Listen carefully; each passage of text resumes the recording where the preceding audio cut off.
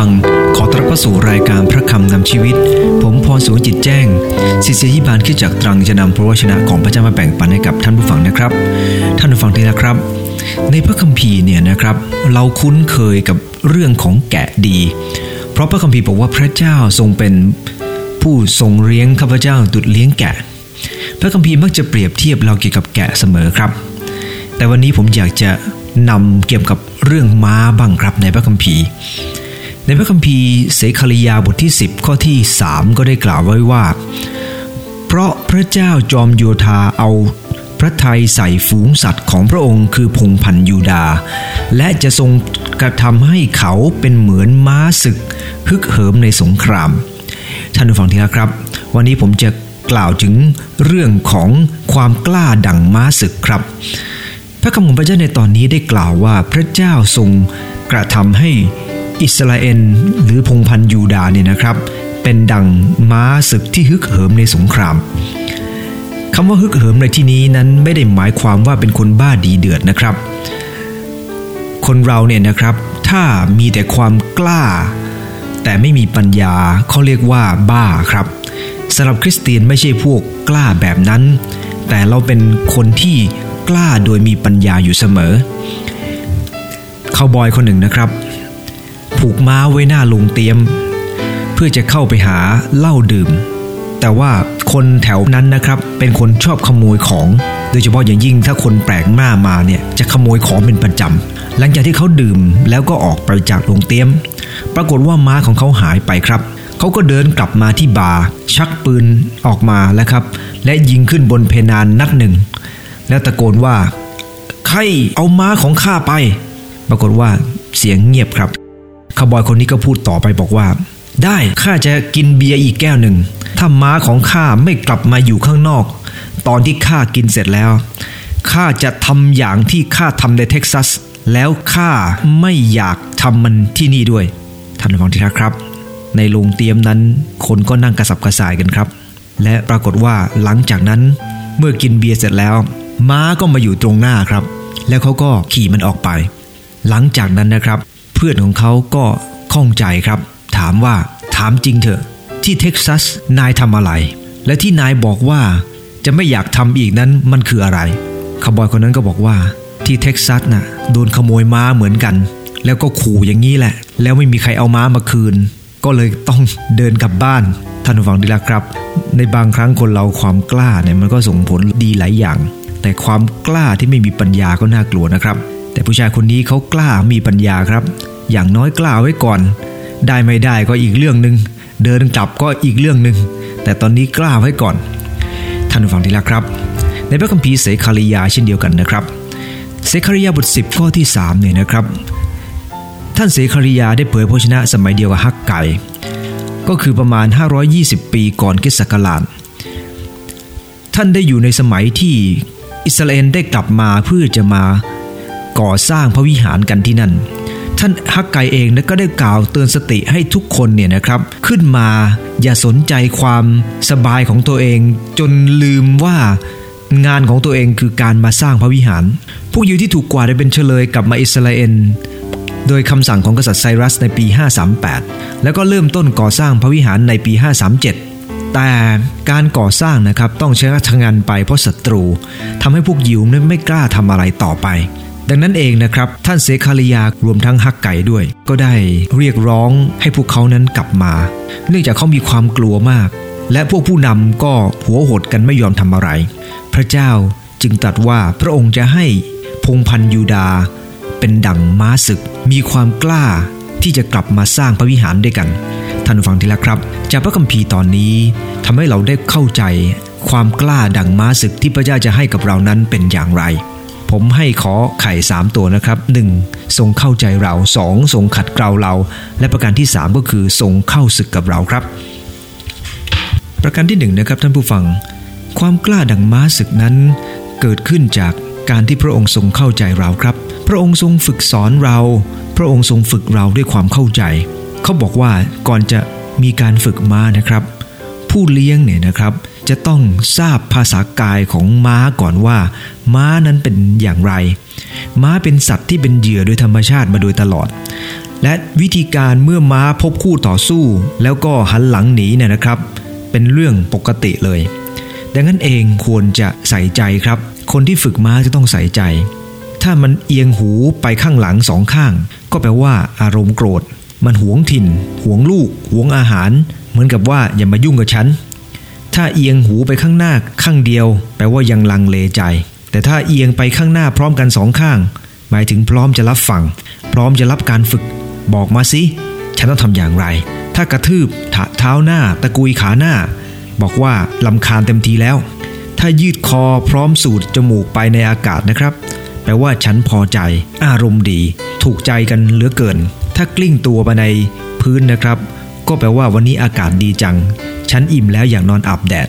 นี่ก็เป็นภาษากายของม้านะครับที่ผู้ที่จะสอนมันจะต้องเข้าใจและพระคัมภีร์ได้ตรัสว่าพระเจ้าประเสริฐพระองค์ทรงเป็นที่กำบังเข้มแข็งในวันยากลำบากพระองค์ทรงรู้จักผู้ที่เข้ามาลี้ภัยในพระองค์ในนาฮูมบทที่1ข้อที่7ได้กล่าวชัดเจนนะครับพระองค์ทรงรู้จักเราครับเราเองเป็นเหมือนกับม้าที่รับการฝึกจากพระองค์ท่านผู้ฟังเชื่อไหมครับปกติแล้วม้าเนี่ยเนื่องจากเป็นเหยื่อโดยธรรมชาติมันจึงมีความกลัวตลอดครับม้ามันมองเห็นได้เกือบ360องศาครับเกือบรอบตัวทีเดียวนะครับประกอบกับความจริงม้าเป็นสัตว์ที่ขี้ระแวงการเดินไปข้างหลังของม้านะครับต้องระวังมากเพราะว่าถ้าเข้าไปดีไม่ดีนะครับมันตกใจขึ้นมาจะได้กินเมนูพิเศษก็คือได้กินกีบม้าต้มยำแล้วครับมันแตะเอาแน่นอนเลยครับเพราะมันเป็นสัตว์ที่ขี้ระแวงมากแต่พระคัมภีร์ตอนนี้ได้กล่าวไว้ว่าพระองค์จะฝึกเราเป็นม้าศึกครับเป็นม้าที่ใช้ทำศึกเป็นม้าที่ออกรบม้าที่ออกรบกับม้าทั่วไปแตกต่างกันพระองค์ทรงทราบดีว่าอดีตเราเป็นอย่างไรอดีตเราขี้ระแวงแค่ไหนเรากลัวขนาดไหนเราน้อยใจขนาดไหนท่านผู้ฟังที่รักครับเรื่องนี้เป็นเรื่องสำคัญมากเช่นเดียวกันนะครับคุณพ่อคุณแม่การที่ท่านจะฝึกลูกขึ้นมาในการทำอะไรสักอย่างหนึ่งท่านต้องเข้าใจเขา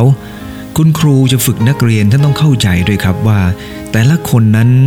มีจุดอ่อนตรงไหนขอบคุณพระเจ้าครับที่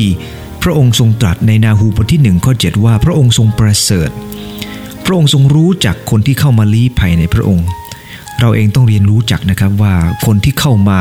ให้เรารับการฝึกฝนเนี่ยเป็นอย่างไรบ้างในสดุดีบทที่139ข้อที่1จนถึงข้อที่4นะครับ139ข้อ1ข้อที่4พระคัมภีร์จึงกล่าวไว้ว่าข้าแต่พระเจ้าพระองค์ได้ตรวจสอบข้าพระองค์ทรงรู้จักข้าพระองค์เมื่อข้าพระองค์นั่งลงลุกขึ้นพระองค์ทรงทราบพระองค์ทรงประจักษ์ในความคิดของข้าพระองค์ได้แต่ไกลพระองค์ทรงค้นวิถีของข้าพระองค์และการนอนของข้าพระองค์ทรงคุ้นเคยกับทางทั้งสิ้นของข้าพระองค์ข้าแต่พระเจ้าแม้แต่ก่อนลิ้นข้าพระองค์จะพูดพระองค์ก็ทราบความเสียหมดแล้วพระคัมภีร์ตอนนี้กำลังกล่าวถึงการที่พระเจ้าทรงเข้าใจในวิธีการดำเนินชีวิตของเราครับพระองค์ทรงทราบดีว่าพระองค์จะฝึกฝนเราอย่างไรเพราะพระองค์ทรงทราบเบื้องหลังของเราพระคัมภีร์ใช้คำว่าตรวจสอบใช้คำว่ารู้จักใช้คำว่าค้นวิถีใช้คำว่าประจักษ์ความคิดของเรา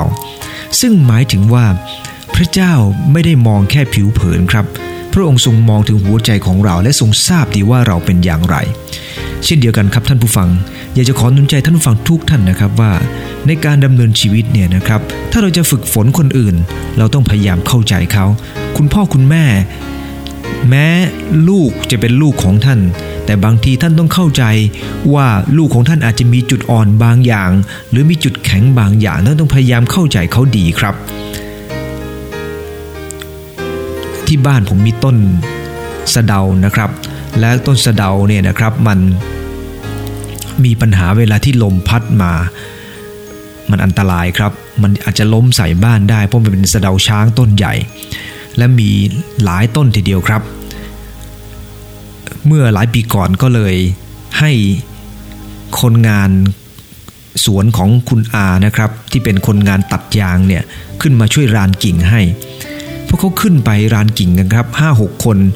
กลัวมากครับท่านผู้ฟังที่รักครับเลยลานกันได้นิดเดียวแถม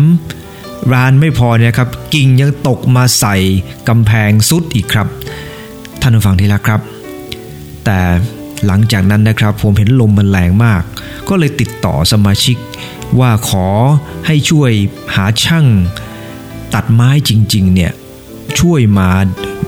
ตัดเอาต้นเหล่านี้ออกไปได้ไหมนะครับเมื่อวางแผนแล้วก็เรียกเขามาครับเขาบอกสบายมากรับรองได้ว่าจะไม่โดนรั้วหรือจะไม่โดนสิ่งใดเลยครับ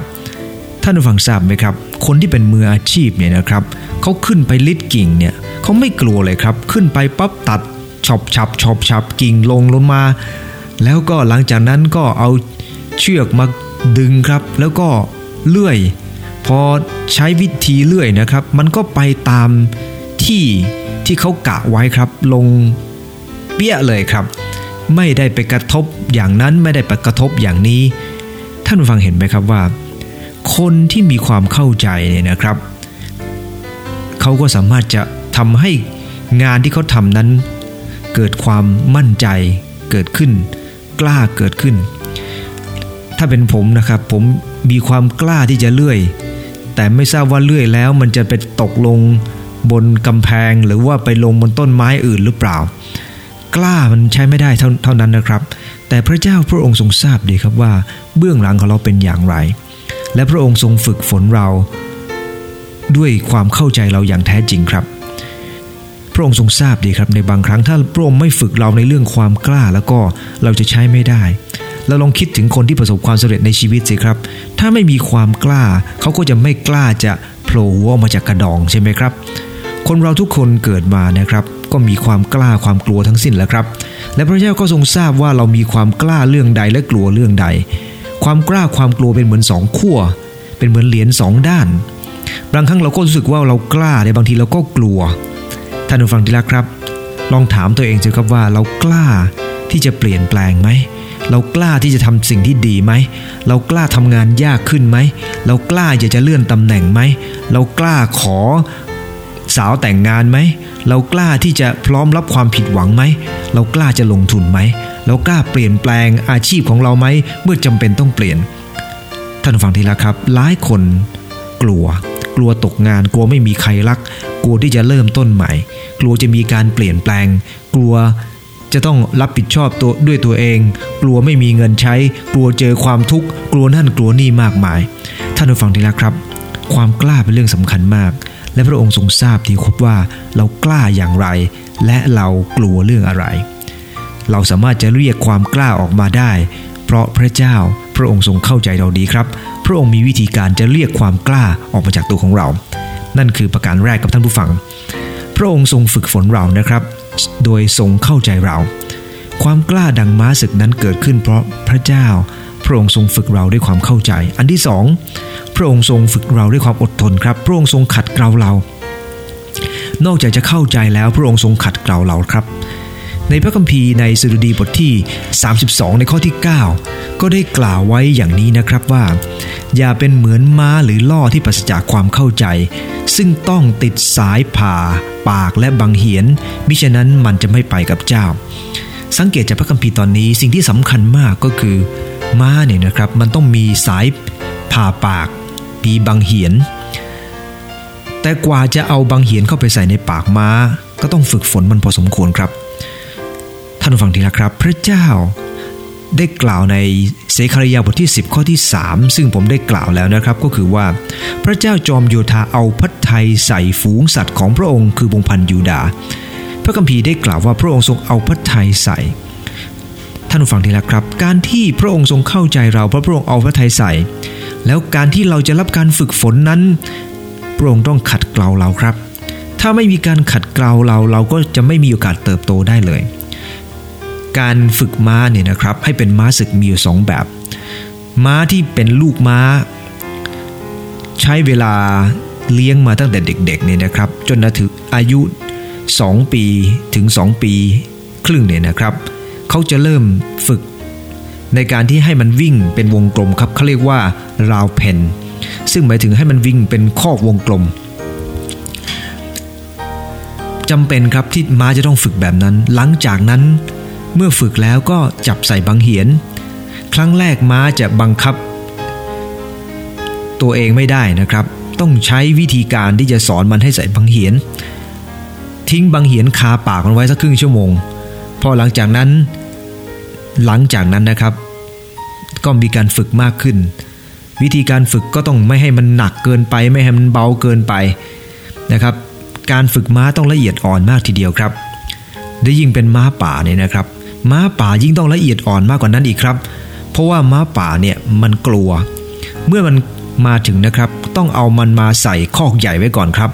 ใส่คอกใหญ่แล้วก็เอามาเล็กลงเรื่อยๆเล็กลงเรื่อยๆและหลังจากนั้นก็สามารถจะควบคุมมันได้มากขึ้นและเมื่อควบคุมมันแล้วนะครับมันก็จะไม่มีอาการพยศอีกต่อไปดังนั้นเองท่านผู้ฟังที่รักครับเมื่อพระเจ้าทรงฝึกฝนเราพระองค์ทรงฝึกฝนเราด้วยความเข้าใจขณะเดียวกันพระองค์ทรงอดทนครับที่จะฝึกฝนเราในบางครั้งพระองค์ทรงให้ความทุกข์เข้ามาเพื่อจะฝึกเราพระองค์ให้ปัญหาเกิดขึ้นเพื่อจะได้ใช้เรามากขึ้นในพระคัมภีร์1เปโตรนะครับบทที่5ในข้อที่10ก็ได้กล่าวว่าและเมื่อท่านได้ทนทุกข์อยู่ชั่วขณะหนึ่งแล้วพระเจ้าผู้ทรงพระคุณล้ำเลิศผู้ได้ทรงเรียกท่าน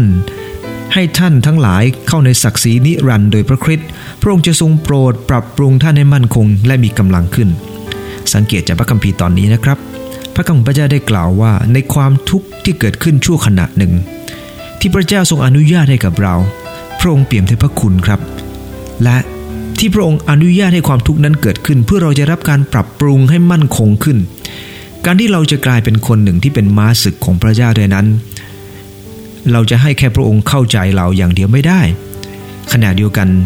เราต้องยอมให้พระองค์นั้นฝึกฝนเราครับฝึกฝนโดยทรงขัดเกลาเราในแต่ละเรื่องแต่ละอย่างไม่ว่าจะเป็นเรื่องของทัศนคติไม่ว่าจะเป็นเรื่องของพฤติกรรมที่แสดงออกมาท่านผู้ฟังที่รักครับสิ่งเหล่านี้พระเจ้าสามารถทรงฝึกเราได้ทั้งสิ้นหลายคนนะครับเคยเป็นคนขี้กลัวและหลังจากที่พระเจ้าทรงฝึกฝนเขาเป็นคนมีความกล้าหลายคนเป็นคนที่ไม่ค่อยไว้ใจแต่พระเจ้าทรงฝึกฝนจนกลายเป็นคนไว้ใจหลายคนเป็นคนไม่สุภาพพระเจ้าทรงฝึกจนเป็นม้าศึกที่เต็มไปด้วยความสุภาพได้บางคนเป็นคนที่ดำเนินชีวิตอย่างไม่สง่างามแต่เราจะกลายเป็นคนที่สง่างามเหมือนกับม้าได้ท่านผู้ฟังที่รักครับผมจะยกตัวอย่างเรื่องจริงเรื่องหนึ่งนะครับเป็นเรื่องราวของม้าตัวหนึ่งชื่อว่าเจ้าซีบิสกิตเจ้าซีบิสกิตไม่ได้เกิดมาหน้าเกรงขามเหมือนกับปู่ของมันนะครับปู่ของมันเป็นม้าแข่งที่น่ากลัวมากรูปร่างของมันค่อนข้างจะผอมแห้งขาก็สั้นหางของมันก็กุดไม่ได้ฉายแววของหลานของม้าที่เคยเป็นตำนานของอเมริกาเลยแถมยังเดินเป๋ๆอีกนะครับจนบางคนเรียกว่าเจ้าม้าพันทางหรือเรียกว่าเจ้าม้าจอมขี้เกียจ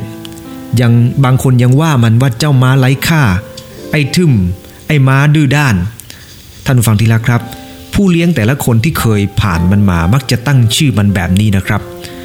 ถ้าเป็นม้าเนี่ยนะครับหัวใจของเราคงจะแหลกสลายไปแล้ว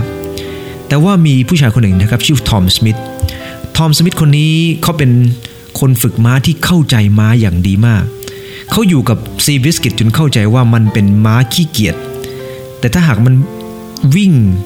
นำคนอื่นอยู่เนี่ยมันจะไม่มีพลังพอแต่ถ้าคนอื่นมี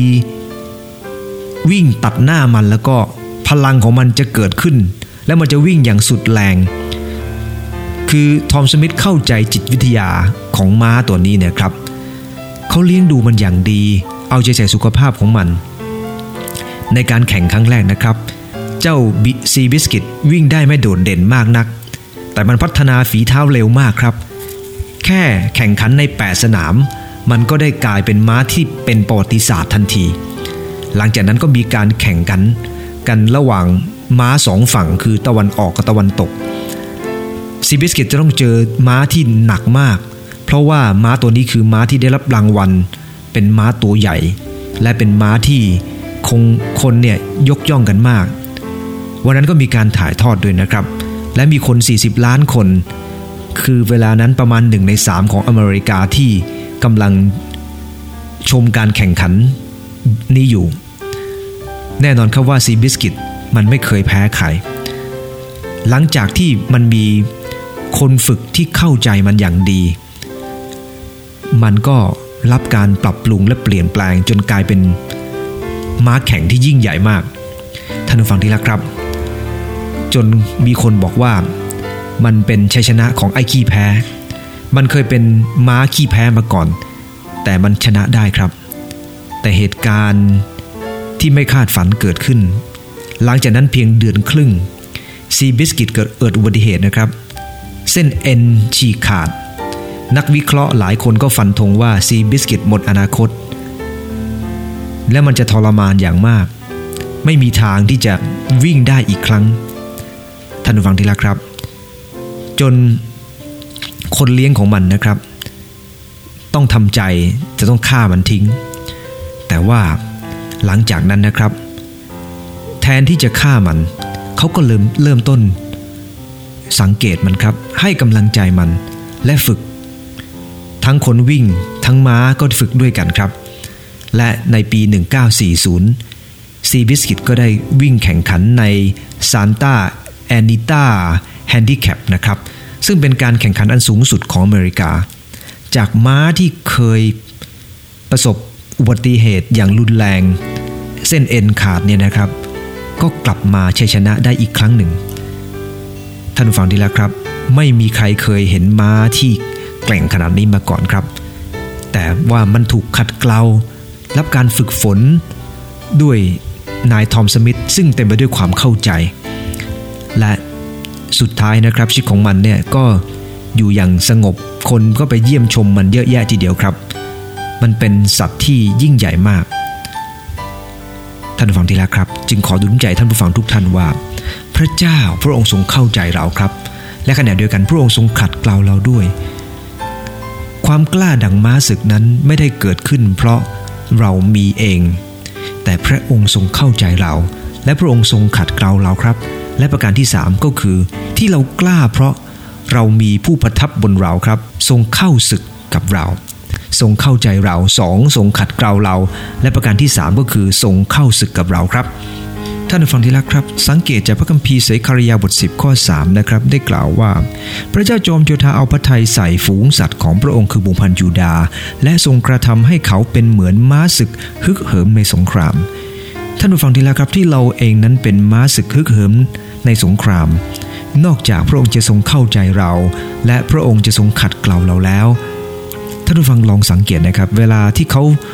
ฝึกม้าออกไปทำสงครามนี่นะครับจากม้าที่เต็มไปด้วยความกลัวจะกลายเป็นม้าที่มีความกล้าจากม้าที่มักจะพยศกลับกลายเป็นม้าที่พร้อมจะเข้าศึกม้าเป็นสัตว์ที่ขี้กลัวนะครับแต่เมื่อม้าออกทำศึกอย่างแท้จริงนะครับรับการฝึกฝนแล้วมันกลายเป็นม้าที่แข็งแกร่งมากท่านฟังอยากจะเป็นคนที่แข็งแกร่งเช่นนั้นไหมครับพระคัมภีร์ได้กล่าวว่าเพราะพระเจ้าทรงประทับอยู่กับเราครับพระองค์ทรงประทับอยู่ด้วยไม่ใช่เราเองนั้นกลายเป็นคนเข้มแข็งหรือแข็งแกร่งเท่านั้นในพระคัมภีร์ในสดุดีบทที่20ในข้อที่7ได้กล่าวไว้ว่าบ้างก็อวดเรื่องรถรบ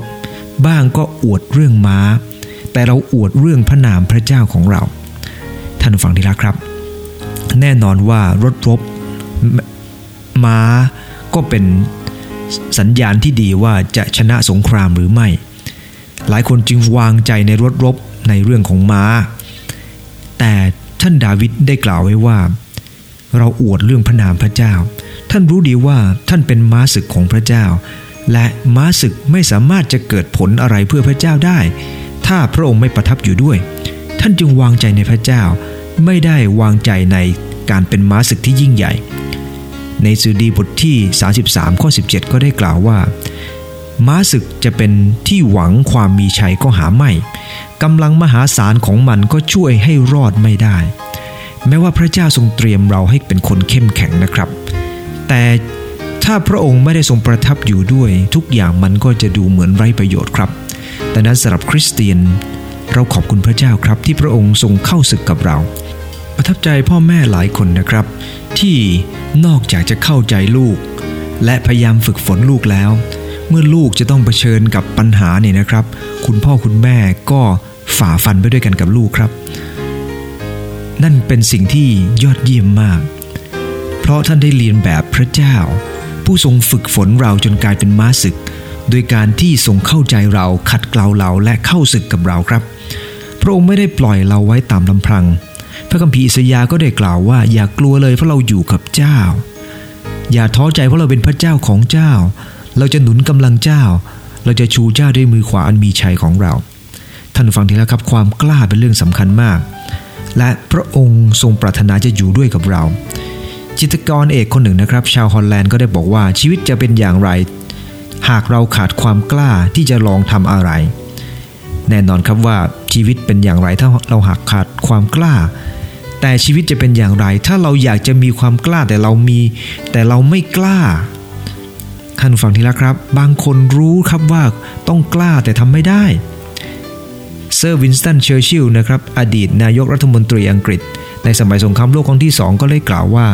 ความกล้าคือคุณสมบัติแรกของมนุษย์เพราะเป็นคุณสมบัติที่ประกันถึงคุณสมบัติอื่นๆรู้ครับว่าความกล้าเป็นคุณสมบัติที่ดีที่จะต้องทำอย่างนั้นอย่างนี้แต่ถ้าเราไม่กล้าล่ะครับท่านฟังทีละครับทอมครูซก็บอกว่าความกล้าก็คือการค้นพบว่าคุณอาจจะไม่ชนะแต่ก็ยังพร้อมที่จะสู้ทั้งที่อาจจะพ่ายแพ้แล้วแต่คนเราจะคิดว่าความกล้าเป็นอย่างไรแต่สำหรับคริสเตียนพระเจ้าทรงตรัสว่าอย่ากลัวเลยเพราะเราอยู่กับเจ้าอย่าท้อใจเพราะเราเป็นพระเจ้าของเจ้าในสุภาษิตบทที่21ข้อ31ได้กล่าวว่าม้าก็เตรียมไว้พร้อมสำหรับทำสงครามแต่ความมีชัยเป็นของพระเจ้าพระองค์ทรงเข้าศึกกับเราครับพระองค์ทรงไปกับเราเสมอมีผู้ชายคนหนึ่งชื่อกิเดโอนท่านคงจำได้นะครับกิเดโอนเนี่ยนะครับเป็นคนขี้ขลาดมากเป็นคนที่แอบนวดข้าวอยู่ในบ่อย่ำองุ่นเพราะว่ากลัวศัตรูจะเห็นแต่พระเจ้าทรงปรากฏกับกิเดโอนและตรัสกับกิเดโอนว่ากิเดโอนบุรุษผู้กล้าหาญท่านจะเป็นผู้นำอิสราเอลไปรบกับพวกมีเดียนได้ชัยชนะกิเดโอนก็บอกว่าข้าพเจ้าก็เป็นคนเล็กน้อยตระกูลก็เล็กน้อยใครจะมาฟังข้าพเจ้าแต่พระเจ้าสนับสนุนเขาครับสอนเขาให้ออกไปแล้วเขาก็ได้ขอหมายสำคัญ2ประการจากพระเจ้าจึงเราไม่มีเวลาเล่าทุกเรื่องนะครับท่านได้รับหมายสำคัญจากพระเจ้าและเมื่อท่านออกไปรบนะครับพระเจ้าให้เกณฑ์คนครับปรากฏว่าคนมาเยอะทีเดียวครับพระเจ้าก็บอกว่าเงินคนเยอะเกินไปใครที่ไม่พร้อมรบก็กลับไปปรากฏว่าคนที่จะมารบนะครับกลับไป 20,000 เหลืออยู่10,000เดียวท่านผู้ฟังที่รักครับพระเจ้ายังทรงตรัสอีกบอกว่าคนยังมากเกินไปให้พาคนไปยังริมน้ำพระเจ้าก็คัดเหลืออยู่300คนแล้วออกไปรบท่านผู้ฟังที่รักครับพระเจ้าต้องการฝึกฝนกิเดโอนครับให้กิเดโอนเป็นคนที่วางใจพระเจ้าจนกลายเป็นคนที่วางใจได้เป็นคนที่กล้าหาญเพียงพอสักวันหนึ่งจะได้มีการจะพูดถึงเรื่องกิเดโอนละเอียดครับแต่ว่าในวันนี้อยากจะขอหนุนใจท่านผู้ฟังว่าพระองค์ไม่ได้ส่งกิเดโอนไปด้วยกำลังของเขาเองเขาไม่สามารถจะวางใจในความสามารถของเขาแต่พระองค์ทรงประทับด้วยกับเขาแต่กันขอหนุนใจท่านผู้ฟังนะครับพระเจ้าให้เราเป็นม้าศึกพระองค์ทรงฝึกฝนเราด้วยความเข้าใจทรงขัดเกลาเราและเข้าศึกกับเราครับขอหนุนใจท่านผู้ฟังว่าท่านผู้ฟังไม่ได้เดินตามลำพังครับพระองค์ทรงประทับอยู่ด้วยขอร่วมใจอธิษฐานครับข้าแต่พระเยซูคริสต์ขอบคุณพระองค์สำหรับพระวจนะของพระองค์ที่มาถึงข้าพงทั้งหลายขอบคุณพระองค์ที่พระองค์ไม่ได้ให้ข้าพงหลายแค่เชื่อวางใจพระองค์แต่พระองค์ทรงเข้าใจข้าพงทั้งหลายพระองค์ทรงขัดเกลาข้าพงทั้งหลายพระองค์ทรงเข้าศึกด้วยกันกับข้าพงทั้งหลายข้าพงหลายจึงปรารถนาจะเป็นเหมือนม้าศึกของพระองค์ที่ออกไปและนำชัยชนะขอโปรดอวยพรข้าพงหลายด้วยยกโทษในบางครั้งที่เต็มไปด้วยความกลัวเพราะพระองค์ไม่ได้สร้างข้าพงหลายเพื่อเกิดความกลัวข้าแต่พระเจ้าขอโปรดประทานความกล้าเช่นนั้นให้กับข้าพงหลายโดยตระหนักว่าพระองค์ทรงเข้าใจข้าพงหลายพระองค์ทรงขัดเกลาข้าพงหลายและพระองค์ทรงเข้าศึกร่วมกับข้าพงหลายอธิษฐานในนามพระเยซูคริสต์เจ้าอาเมนขอพรทุกท่านครับ